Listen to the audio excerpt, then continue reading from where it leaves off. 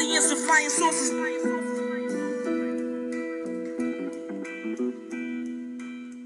This is all an illusion. Please pardon the confusion. Hey, welcome to the 14th episode of Two Writers Slinging Yang. My name is Jeff Perlman. I'm a former Sports Illustrated senior writer, former ESPN columnist, author of a handful of New York Times bestsellers, and a columnist for The Athletic. The music you're listening to is Croissant's Master by MC White Owl. And this podcast is an ode to writing in all its forms, from journalism to songwriting to screenwriting to novels to romance to comics to anything you can think of. And today's guest is ESPN's Wright Thompson, who, to me, is the finest long-form writer in America right now. And I'm not just talking sports. I'm talking across all genres. His ability to delve into a topic is unparalleled. It's unique. It's breathtaking. And honestly, it makes me jealous. So today, we'll try and figure out how the mind of Wright Thompson works, or at least how the pen of Wright Thompson works. Right now, on Two Writers Slinging Yang. All right, so Wright, first of all, I want to thank you for you are the 14th guest on Two Writers Slinging Yang. So that's an honor. I know when you enter journalism, one of your dreams was to one day end up on a podcast of such. So mazel tov to you. Well, there you go. I just glad I'm not 13. Yeah, that would have been awful. You are 14th. Yeah. And I actually want to jump right in here. I would call myself a tortured and battered writer, in that when I'm writing a long piece, when I'm writing anything in excess of 2,000 words, I beat the shit out of myself. I truly do. I think every word I write sucks. I write something, I delete it. I write something else, I delete it. I end up waiting till I have 5 hours left of my deadline at 3 a.m. after I've watched every Rocky fight ever. And then I put something down and I'm convinced it sucks. And then usually my editor will say, "Oh, it's really good." And I'm like, "Really?" Are you similar in any way, or totally and completely different? I mean, I'm both similar and different. I mean, I definitely hate everything. And up until a moment, though, there is this thing when it's almost a physical reaction where you're like, "Oh, this is pretty good." I am a relentless rewriter and cutter, which is funny considering how long some of these stories are. But I mean, I love to just strip them down to if you start pulling out literally sentences after that, the thing starts to fall apart. Like, that's my favorite. When you can strip it down to, I love it when, we had that 30 or 40,000 word story about Katrina a couple of years ago, and I loved it because after my editor and I were finished with it, I was like, man, this is 40,000 words, and there's no fat. I mean, none. And that was I don't know, you sort of had to stand up and walk around the room after that. So it's a miserable, miserable process full of self-loathing and me being utterly convinced that this is, well, that's it. I've forgotten how to do it. Right. It's been a really good run. And just having to sort of slog through that. So when your story ultimately runs, when the story actually goes up, do you read it? And do you take satisfaction in it? No, I don't care. You don't? I mean, the joy is in the doing of it. I mean, honestly, my least favorite thing in the world is the 72 hours after it runs, because you got to go on TV and promote it and do all this stuff. And I've already moved on to the next thing. Right. Because, there's that lag time between the best day for me is the day it closes. Right. And so by the time it comes out 4, 5, 6, 7, 8 days later, it's already so ancient history to me that I don't really care about that. I like the doing of it. Interesting. So do you read your own writing? Will you actually go, it's up? Will you go look at it? Will you look at the layout? Will you look at the story? Will you read the story, or no? I always read the story at least once just to make sure that nothing got fucked up. Mm-hmm. And then, just because you have to transfer it from the mag system to the online, to the digital system. And so sometimes display copy gets lost. Right. So if you have the designers do some weird big fat first paragraph, sometimes that won't be there. And so I just like to double check it. But once that's done, no, I don't go back and read them. Interesting. I want your stories are very long, which I love. And I feel like I was doing a lot of writing for Bleacher Report, and this is not a criticism of Bleacher Report because they do what they do and you do what you do. But I was writing stories that were in the 9, 10, 8,000 word length for a while. And after a while, they said to me, we really want stories to be around 3,000 words. And I feel like you're one of the few sports writers right now who's not only allowed, but expected to hit that sort of 10,000, 11, 12 word count. Is that part of your quote unquote deal? Do you know what I mean? No. Is that expected of you? I mean, I think that sort of big stories are expected, but I don't think big means length. I mean, I have a story that's out today. I mean, I just did SportsCenter, and then I'm doing this, talking about the story about the Cleveland Indians streak is 4,000 words, and it's tight. Right. And so I don't, I don't. I think there are 3,000 word stories that read too long, and there are 12,000 word stories that people breeze through. I mean, I've had really long stories, and I mean, some of this stuff, I don't know whether this stuff is proprietary information or not, so I don't want to give details because I don't want to get a phone call from ESPN. But like audience engagement on the Tiger Woods story was insane.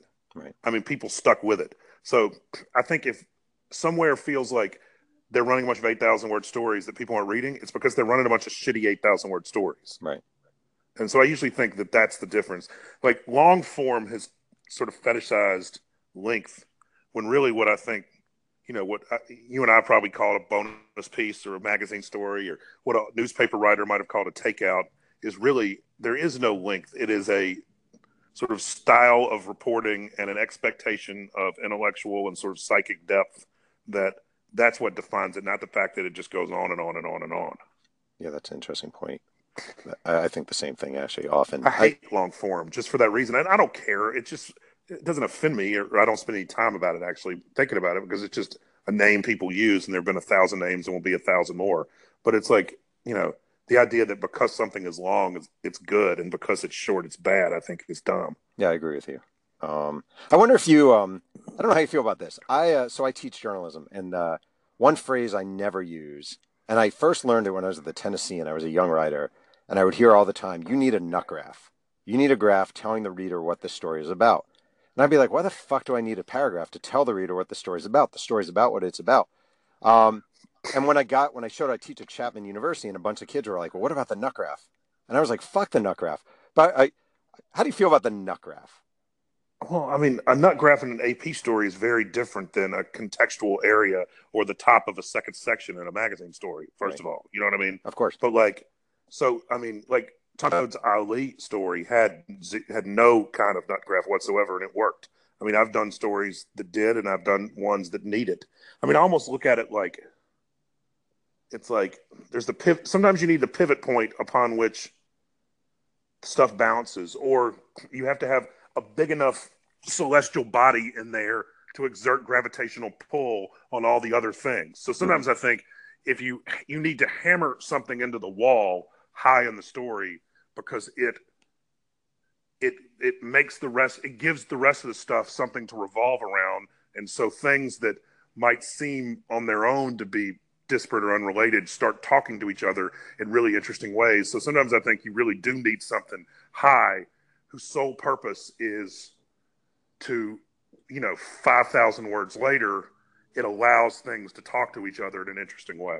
Right. I don't disagree with that. I remember literally I'd be in Nashville and I'd write a story and they'd say, you need the nut graph. And they take, no interest in the tone, the texture, where you're going with it.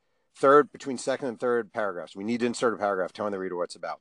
You could be writing about the best omelet in Nashville. You could be writing about a right-handed pitcher we need that paragraph. So, and it turned me more off to the idea of a nut graph than anything in my career, Well, yeah, nothing is better than a good newspaper editor, and nothing is worse than a bad one. Yeah. I mean, the worst magazine editor is still a pretty good editor. Do you know what I mean? Yeah, yeah. But like a great newspaper editor, it remains the finest thing I've ever come across. And boy, a bad one sucks. Yeah, I agree with you. And there are a lot of bad ones. And there are some good ones, but there are a lot of bad ones. My guy in Kansas City, Mike Fannin, was great.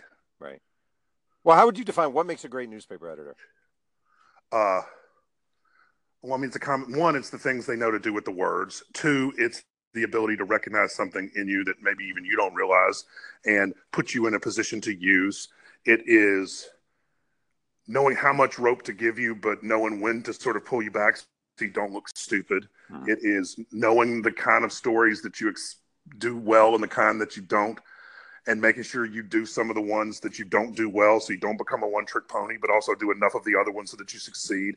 I mean, it's like Tito Francona. You know what I mean? It's all psyche management. Right. Interesting. And what makes it bad? What do you consider bad? What makes a bad editor in your mind? Somebody who thinks their rules. Yeah. Or just, this is how this is done. That's the dumbest thing. That's ridiculous. There's no way to do it. Right. You know, there are mistakes that have been made over 100 years that people have learned from, and you should listen to the sort of grizzled old hands in the newsroom because they can save you a lot of heartache. But the idea that like this is a rule, you know, that's just dumb to me. I feel like you're in bad company when someone says you can't start a sentence with blank. Oh yeah, you know what I mean? Or like, can't use first person, can't use second person. Right. Like, I'm not nearly a good enough writer to cut off a third of the English language. You know what I mean? Right, Like, exactly. I need every damn word I can get. Right. That's funny. Yeah, I agree with you 100%. One of my favorite stories you wrote, and I'm going to take you back a little bit, not too long, is Michael Jordan has not left the building. And you wrote it in 2013, right about the time Michael Jordan was turning 50. And I was fascinated by the story, because you really delved into aging. And the story really, in a way, I thought was sort of about this idea of this icon and his own mortality. And I had a lot of questions about it. Yeah. Number one, how did you even get the access? I mean, this is a notoriously guarded guy, a guy who doesn't give that much.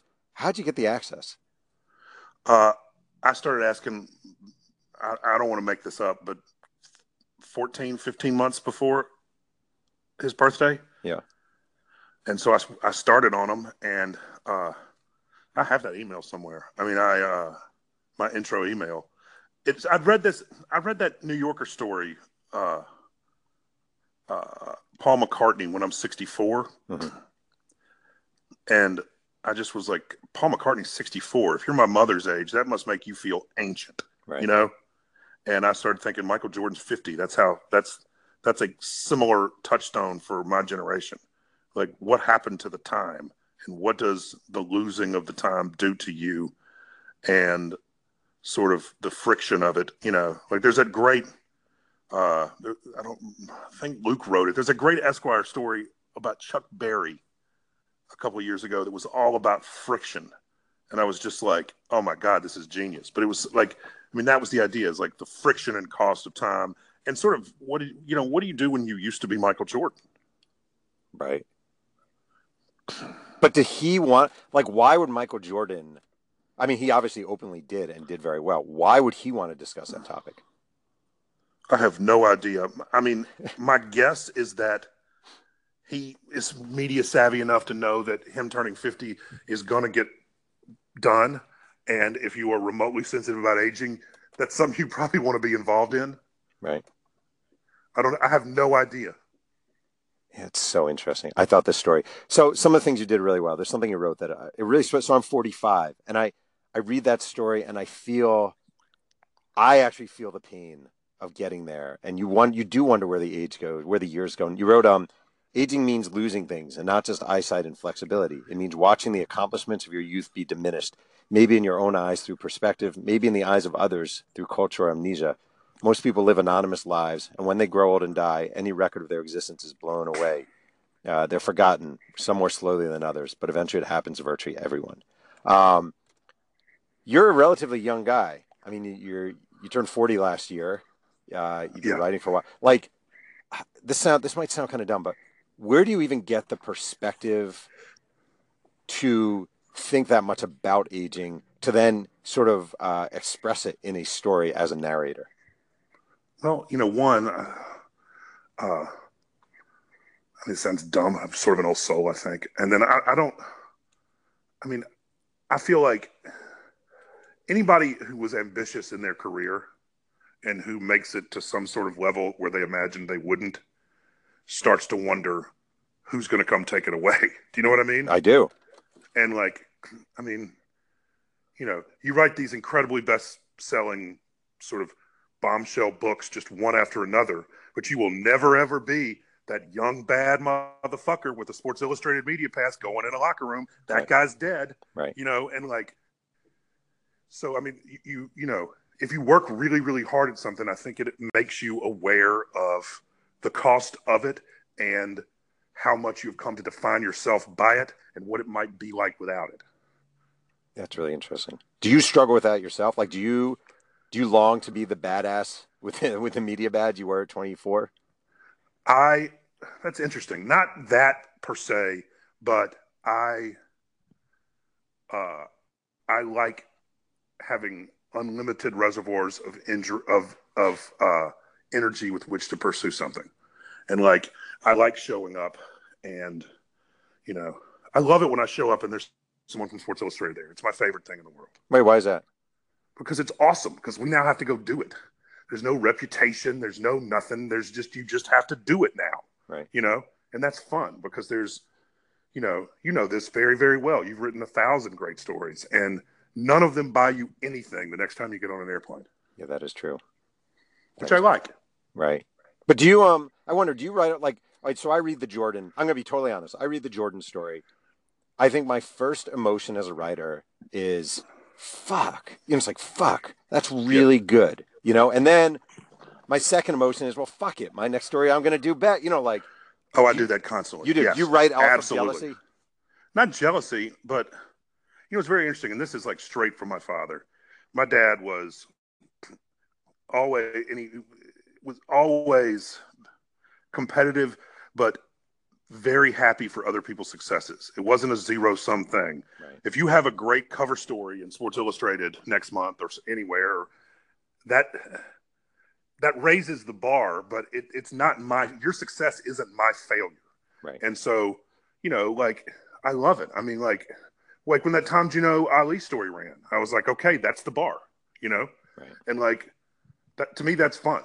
And like, there's something, my favorite thing in the world is a group of friends who are all at a similar level of something, doing the very, very best they can every time out, totally engaged in competition with each other. I love that. I love how that feels. Right.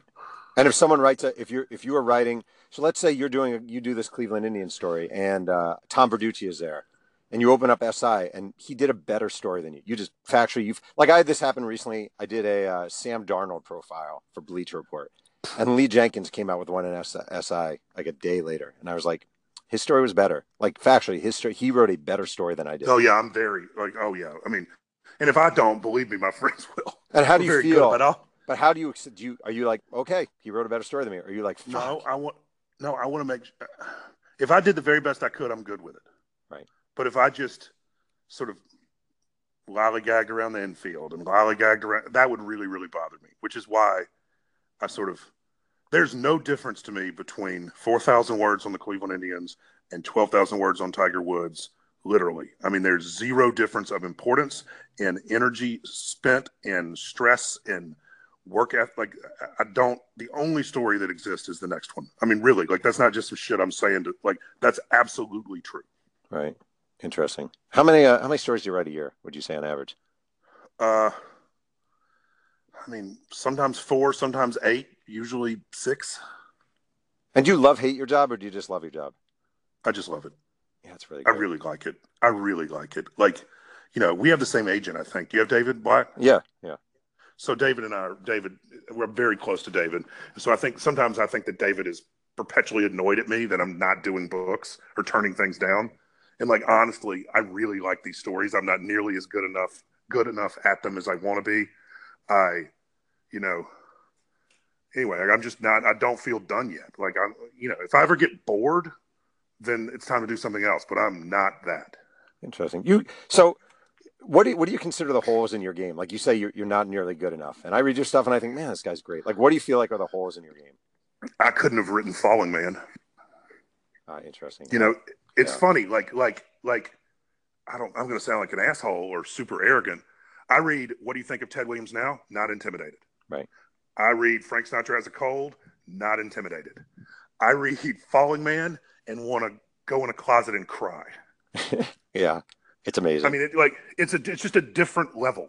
And sometimes I wonder if all of my newspaper training has deeply buried certain sort of internal governors or bad habits that I don't even know that I have that are the thing between me and being able to do Falling Man. Right. You know what I mean? I don't, I'm not nearly as good in locker room or clubhouse as a lot of people. Like my friend Seth Wickersham, Mm-hmm. who's just, he can do anyway, like there are things I'd like to be better at. There's a John Jeremiah Sullivan Axl Rose profile that is just, I'd like to be able to do that. Right. So I don't know. I mean, I read a lot, and there are things that I feel very confident in, and there are things that, are still out there. I don't know. Maybe I just keep moving a bar, but like, it's just, I don't know. Like I'm just not nearly there yet. You know what's funny is, I don't know if you feel this way or not. John Wertheim do you know John Wertheim at all over at SI? I don't know him. I know he is, obviously. Yeah, he's great. And we've had this talk because we're guys who came up and we would read through the old Sports Illustrated and you'd be at SI. And yeah, right. And, I think the writing is like, there's some really, I don't like judging, right? Like, but there's some really bad old, like when people are like, oh, I long for the days of the 60s. Like, I kind of think like movies.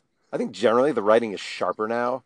It's more probing now. I read old profiles and I'm kind of like you. I'm not intimidated by reading a 1968 Sports Illustrated. I'm more intimidated reading an Esquire in 2017. Although I'll tell you though, I mean, some of that is the dialogue better in what's the Coen remake of the John Wayne movie? What is it? Rooster Cogburn? What is it? Yeah. What's that movie? You know what I'm talking about? I do know what you're talking about. So is that dialogue sharper than, say, Sam Peckinpah's The Wild Bunch? Yes. Is it as good a movie? Absolutely not. Interesting. So, and like the other thing is, there is an SI where they had, now you have writers and beat writers. They had fucking Bill Nack doing horse racing, Mark Cram doing boxing, Rick Tellender doing football. Yeah. You had people who knew their beats and could write the stories. And I don't know when those two things. I mean, imagine if you had a combination of Adam Schefter and Lee Jenkins covering the NFL. Right. That's what every beat was. So like that SI is stupid good to me. Yeah, that's a good point. Like that 70s SI, Roy Blunt Jr. SI. Yeah. To me, that's better than the 60s. That's to me better than the Jenkins Bud Shrake SI. Yeah. Bill Nack, to me, Bill Nack goes down as he's the most underrated. People don't talk about him, and I don't understand. Dude, he's my favorite.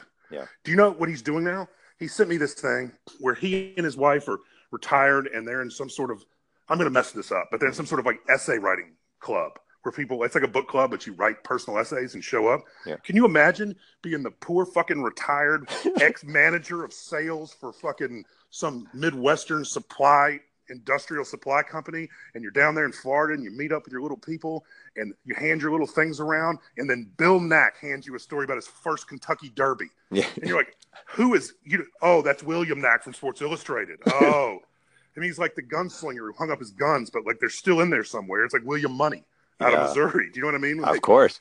I mean, Bill Nack, I read that thing, and like, honestly, no offense to John or Chris, that'd have been the best thing Sports Illustrated ran last year.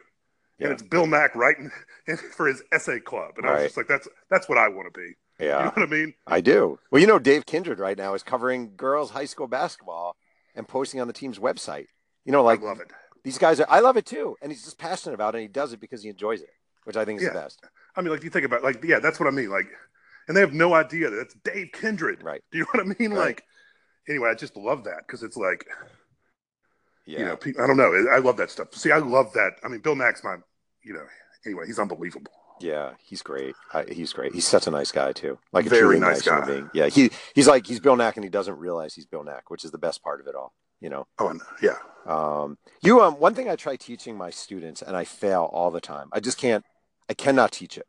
Is this idea of the writer as a narrator? And I was reading one of the stories I really, really enjoyed that you wrote is shadowboxing, about tracking down the one guy, Jim Robinson, who fought Muhammad Ali in Miami in 1961, and no one could find him.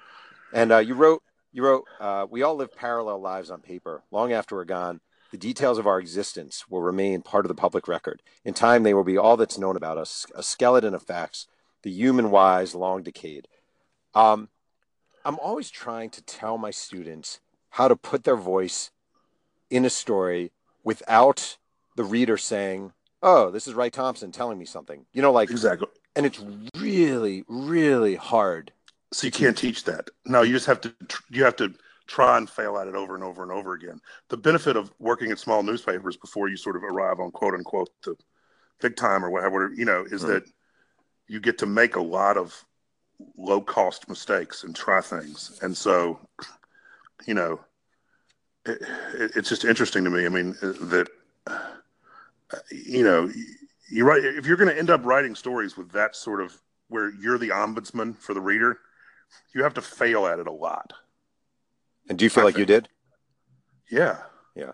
I mean, like, we were always trying crazy, weird shit. And in hindsight, and we're like, oh, that's, probably shouldn't have done that, Yeah.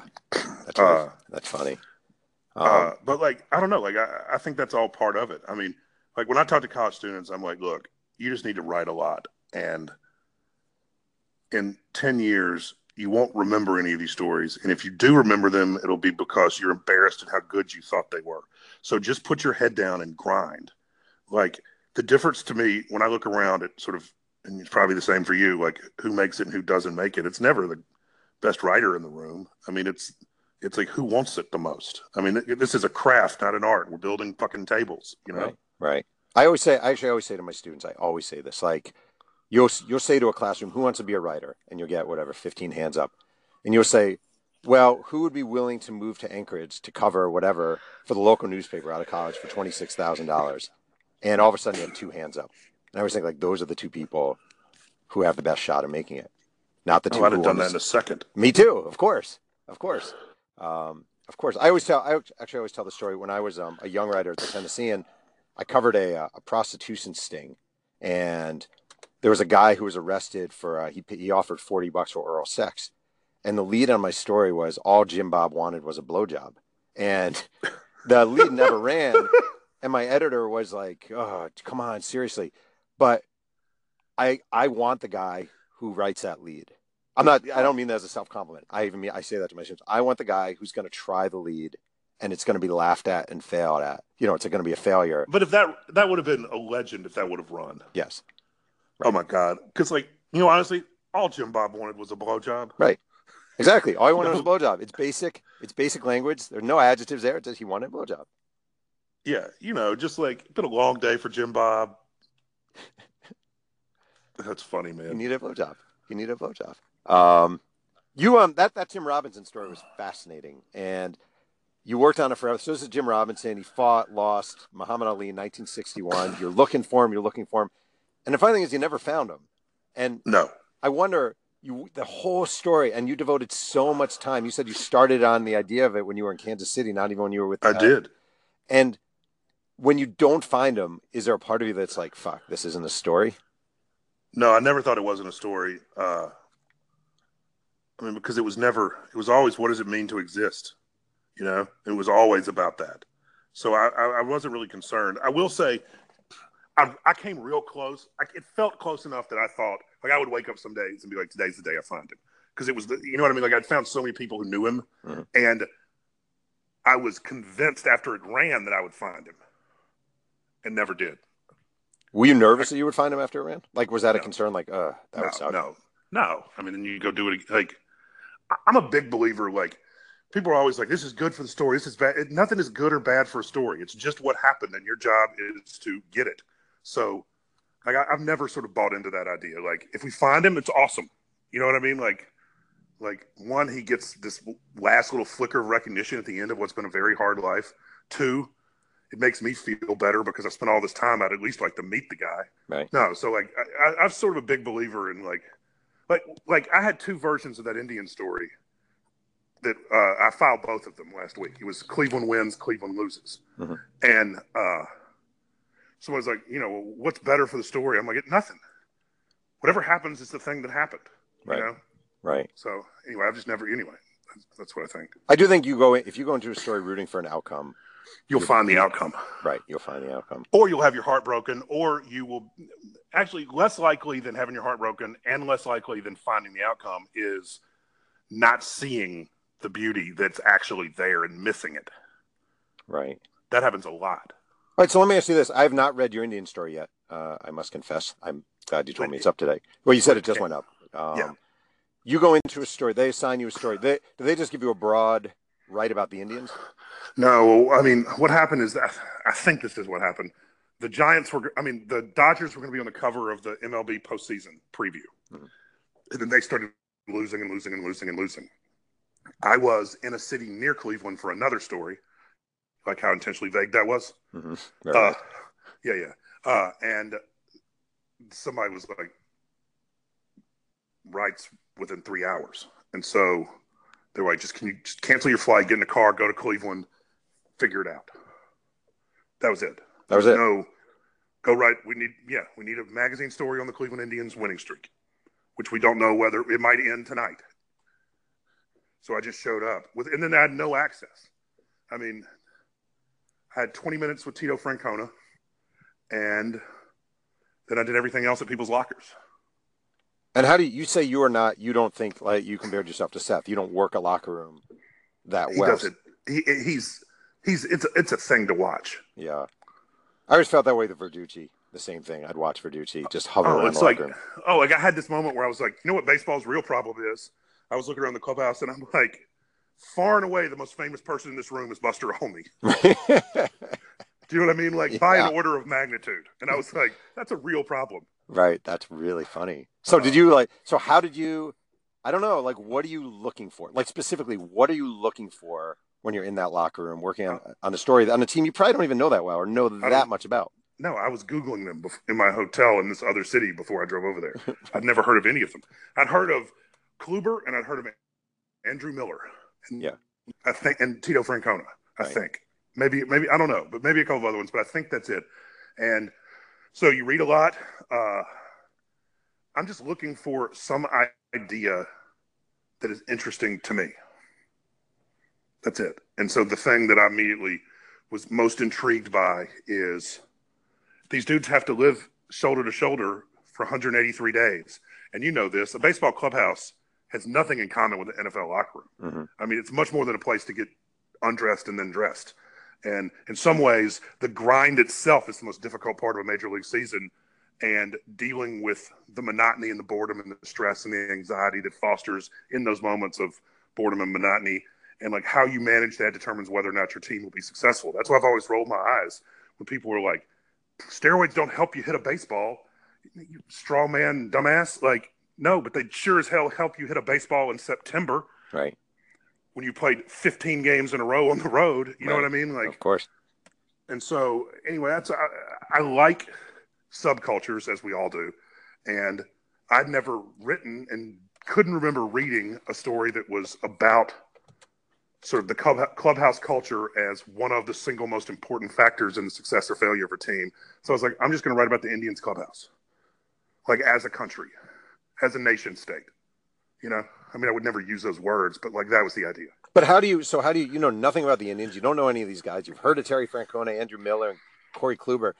How do you break through? How do you get these guys, or do you need to get them to trust you? Does that matter? Is that an overstated word right there? Yeah, because I'm not asking. You're talking about things they want to talk about. I mean, you're just, tell me how you packed for an 11-day road trip. Tell me your favorite things about the clubhouse. They're so happy you're not asking about the winning streak that it's just fun. You just need to, really think every time before you walk in that clubhouse, have a certain amount of time, and every day there's a certain amount of stuff I need to learn or know. Or I heard it yesterday and didn't realize that it was important until I walked out of the room and was like, shit. So that's top on the list. Got to go back after the game tonight and try to get it. Or tomorrow. They don't like feature questions post game. Right.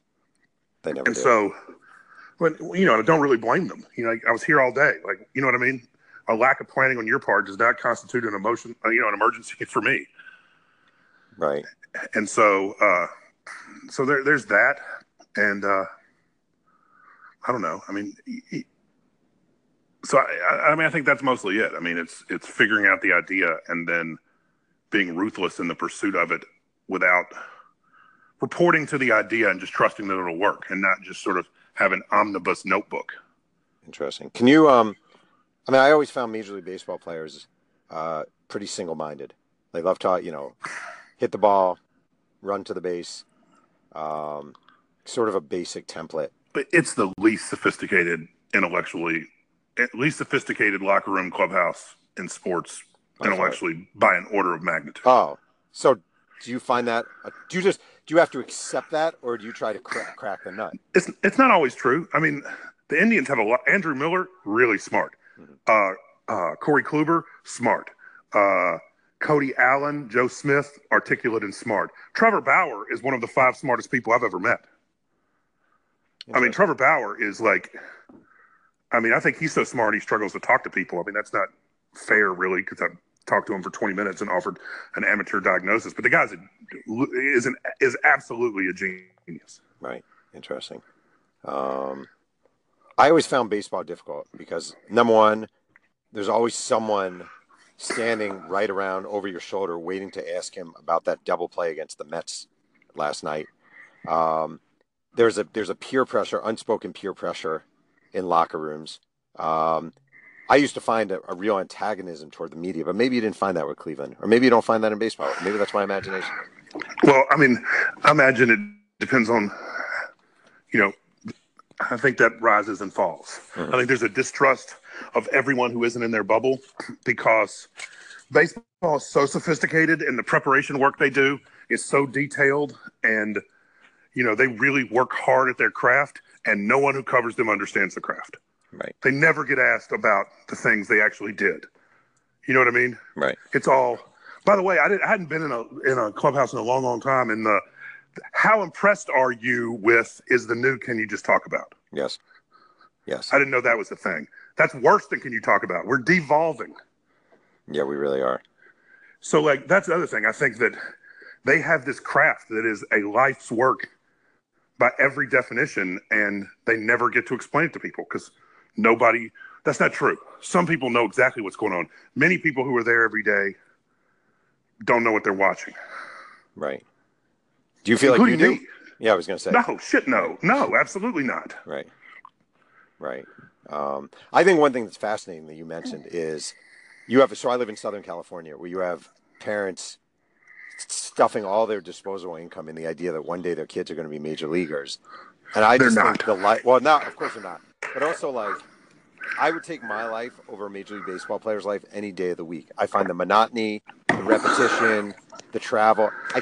It does not seem like as nearly as fun in existence as one would think.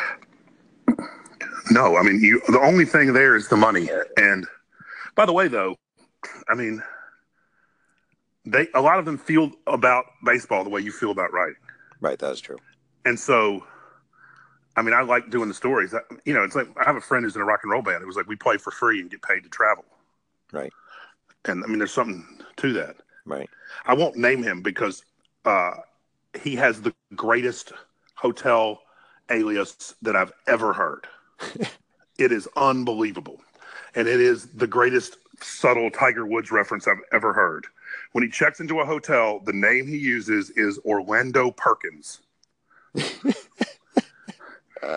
And that is, it's just, first time he told me that, I almost died. I was like, are you joking? That's really, really good. Yeah, it's real good. Before that, it was Kanye Twitty. Oh, my God. Which is also good. Yeah, that's great. That's great. That's funny. He should write a song called Orlando Perkins at the end of his. He really should. Yeah. Do you worry about guys?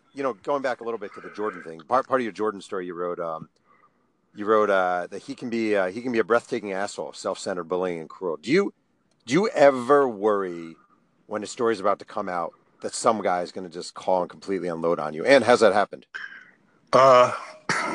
Yes, for sure. It has happened, and no. I mean, you don't want to mess something up. I'm always worried that, you know what I mean? From something simple to, I misspelled his mom's name or, anyway, the ESPN Magazine fact-checking department are my favorite human beings on the planet because they've caught some real dumb shit I did, you know? Yeah. And you're writing them, they're that long, and you're writing them often very quickly, and so they catch stuff. God bless them. Look, the hardest thing in the world, I mean, I'm stealing this directly from Tom, the hardest thing in the world is to tell the truth about somebody, despite all of the things sort of conspiring to keep you from doing so. And ultimately, our obligation is it's not even to readers or to Michael Jordan. It is to the idea that you want to do this well and do it the right way, and that has its own obligation. You know, I mean, if you care about the craft, you can't be a kiss ass just to keep from getting yelled at. You have to tell the truth. Right. And I feel very strongly about that because, like, I'm not the best writer. I'm certainly not the best reporter. I do find myself relentlessly sort of trying to drill through layers of bullshit to get to whatever the essential thing is. And maybe that's it. Maybe that's actually maybe that's the difference. Like the ability to see bullshit and to then dig past it. Well, and also, I'm not trying to be their buddy. Right. You know, I've had no relationship with Michael Jordan, and I don't have one with him now. Right. He's not looking for friends. You know what I mean? Like, I don't want to hang out with Michael Jordan. I couldn't afford to hang out with Michael Jordan. Right. You know, my share of the gas in the plane, we'd have to, sell our house. And so, anyway, I don't know. I find that, by the way, that gets easier with time. There's a difference between 22 writing about the starting quarterback in Kansas City for the Kansas City newspaper and then me now. Oh, like, huge. Huge difference. Huge. And like you used to be, everybody wants to be liked. I mean, it's just, it's like down in our tribal DNA, And so, I mean, I think only with repetition do you realize that, because the first time somebody gets mad at you, usually when a human being is mad, they're at least a little bit right. You know what I mean? Mm-hmm. And then you realize that, no, you're just writing about people who live in such a bubble that they don't know what's real. And like you have to realize that, people who are angry are lying. I mean, I got screamed at by the University of Miami SID. I was writing some story about a University of Miami football player who I don't remember now. And there was a quote from Randy Shannon in there talking about this player needed to get out of Miami and go to Michigan or somewhere and get away from his quote-unquote homeboys. Mm-hmm. So they called me. I was on the road doing another story. They called and were like, you made that quote up. Randy Shannon has never said the word homeboys in his life. Like some crazy shit like Donna Shalala is going to call. Like, you know what I mean? Like, you made that quote up. And they were so adamant that I was freaking out. And then when I got back to my hotel, I had the tape. And I played it, and he said homeboy twice in 13 seconds. And so I just recorded the tape and sent it to him and then never heard from him again. Yeah. You just realize you were dealing with self-interested liars. Right. And so, every time a coach or an athlete's like, why do you keep asking these questions about me taking this other job? Well, it's because nearly every single person who's ever had your job has lied. So your problem's with them, not with me. If all you guys would have told the truth, then we would just ask you once. Do you go into something presuming people will lie to you? No. Yeah. I just try to go into it clean. I just want to go and, there's a great, Gary Smith said one time, every story is basically the same. Like, what is the central complication of someone's life and how on a daily basis do they go about solving it? Right. I want to know that. Right. That's really interesting. And often there's a huge gulf between the story people tell themselves about themselves and a story that someone just dealing with that skeleton of facts and ones and zeros we talked about with Jimmy Robinson would tell.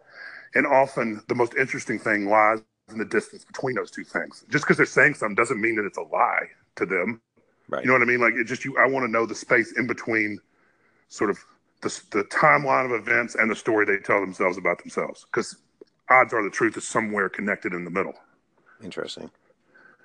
Do you ever, one thing I do worry about, or I think about all the time is, just an example, I wrote a book about Walter Payton, and yes. My kind of philosophy is when you write a biography on someone, you're all in, and you're not glorifying and you're not damning, you're trying to find out who this person is, and you find out something, for example, Walter Payton had an out-of-wedlock child who he didn't really take care of, he sent money, but he had no emotional relationship with, and you write about this, because you're writing a biography and it's definitive and he's a historical figure and blah, blah, blah, blah, blah. And then people say, why the fuck did you write that? And what good does that do to humanity? And my argument is, well, you're writing a biography, it's definitive from Abe Lincoln to JFK to Malcolm X. Biographies are definitive, blah, blah, blah, blah, blah. And sometimes I do feel like, what good am I actually doing? Look, he's a famous guy. He didn't want somebody to write about his out-of-wedlock kid. Don't have an out-of-wedlock kid. True. But I'm saying, do you ever think to yourself, Like what? Yes, yeah. What am I doing here? Like, what am I doing here? Yes, no, I absolutely thought that. So what are you doing here? Well, it's interesting. I mean, you hope at the end of the day that there's that great East of Eden thing where I think it's Hamilton and Adam Trask, and then the Chinese guy who works for Trask are all talking about how the only true story is about the hearer, about the listener. And like, ultimately what you hope you're doing in the writing of these stories is to every time plug in maybe just a little to some sort of essential element of our common humanity. Like what it means to get old, what it means to be lonely, what it means to exist, what it means to belong, what it means to strive, to want, to dream, to fail. Like, I think that if you're doing it right, you are showing, like there's that TV thing where people want to do like the one-legged boxer, and I just couldn't give a shit about the freak show. I want to know the pieces of shared common humanity within people who do extraordinary things. Right. Yeah, that's well said. Let me ask you a final thing. It's June 22nd, 1996, the Clarksdale Press Register, Clarksdale, Mississippi. Yes. Penny Mayfield byline. Oh, yeah, Penny. Oh, dude, that's great. Right. Wright Thompson aims at writing career with $40,000 U of Missouri scholarship. To the recent high school graduate, the capital THE, all caps, ideal job for him would be writing for Rolling Stone magazine. So have you failed? Totally. Huge failure. Although my writing career might outlast Rolling Stone. Well, I was going to ask you about that, actually. We just, I think yesterday or 2 days ago, Jan Winter, selling a magazine. Does that, as a kid who grew up loving, dreaming Rolling Stone? It's a huge bummer. I mean, honestly, God, I don't want to, at some point in my career, for instance, I really want to have written for Sports Illustrated. It's like, if you like my group of friends, we read you know what I mean? Like we read back issues. We'd sit in the library and read it. Yeah. Like, just obsessed with it. And I also feel sort of that way about Rolling Stone. There's a group of magazines, Esquire, Rolling Stone, Sports Illustrated, that are just, they invented this thing, and Willie Morris's Harper's, which doesn't exist anymore. But like the places that like, there was this minor, totally insignificant art form or craft that very few people still give a shit about doing the right way. But those are the people who invented it. And so I have a great deal of reverence for that. Yeah, I do too. I want to thank today's guest, Wright Thompson, for joining me on Two Writers Slinging Yang. You can follow Wright. Well, actually, you can't really follow Wright. He doesn't do social media, which I admire. But you can listen to Two Writers Slinging Yang on both iTunes and bumpers.fm. Reviews are always appreciated. Really, they're needed. The music is from the great MC White Owl. Thanks again for joining me. And remember, keep writing.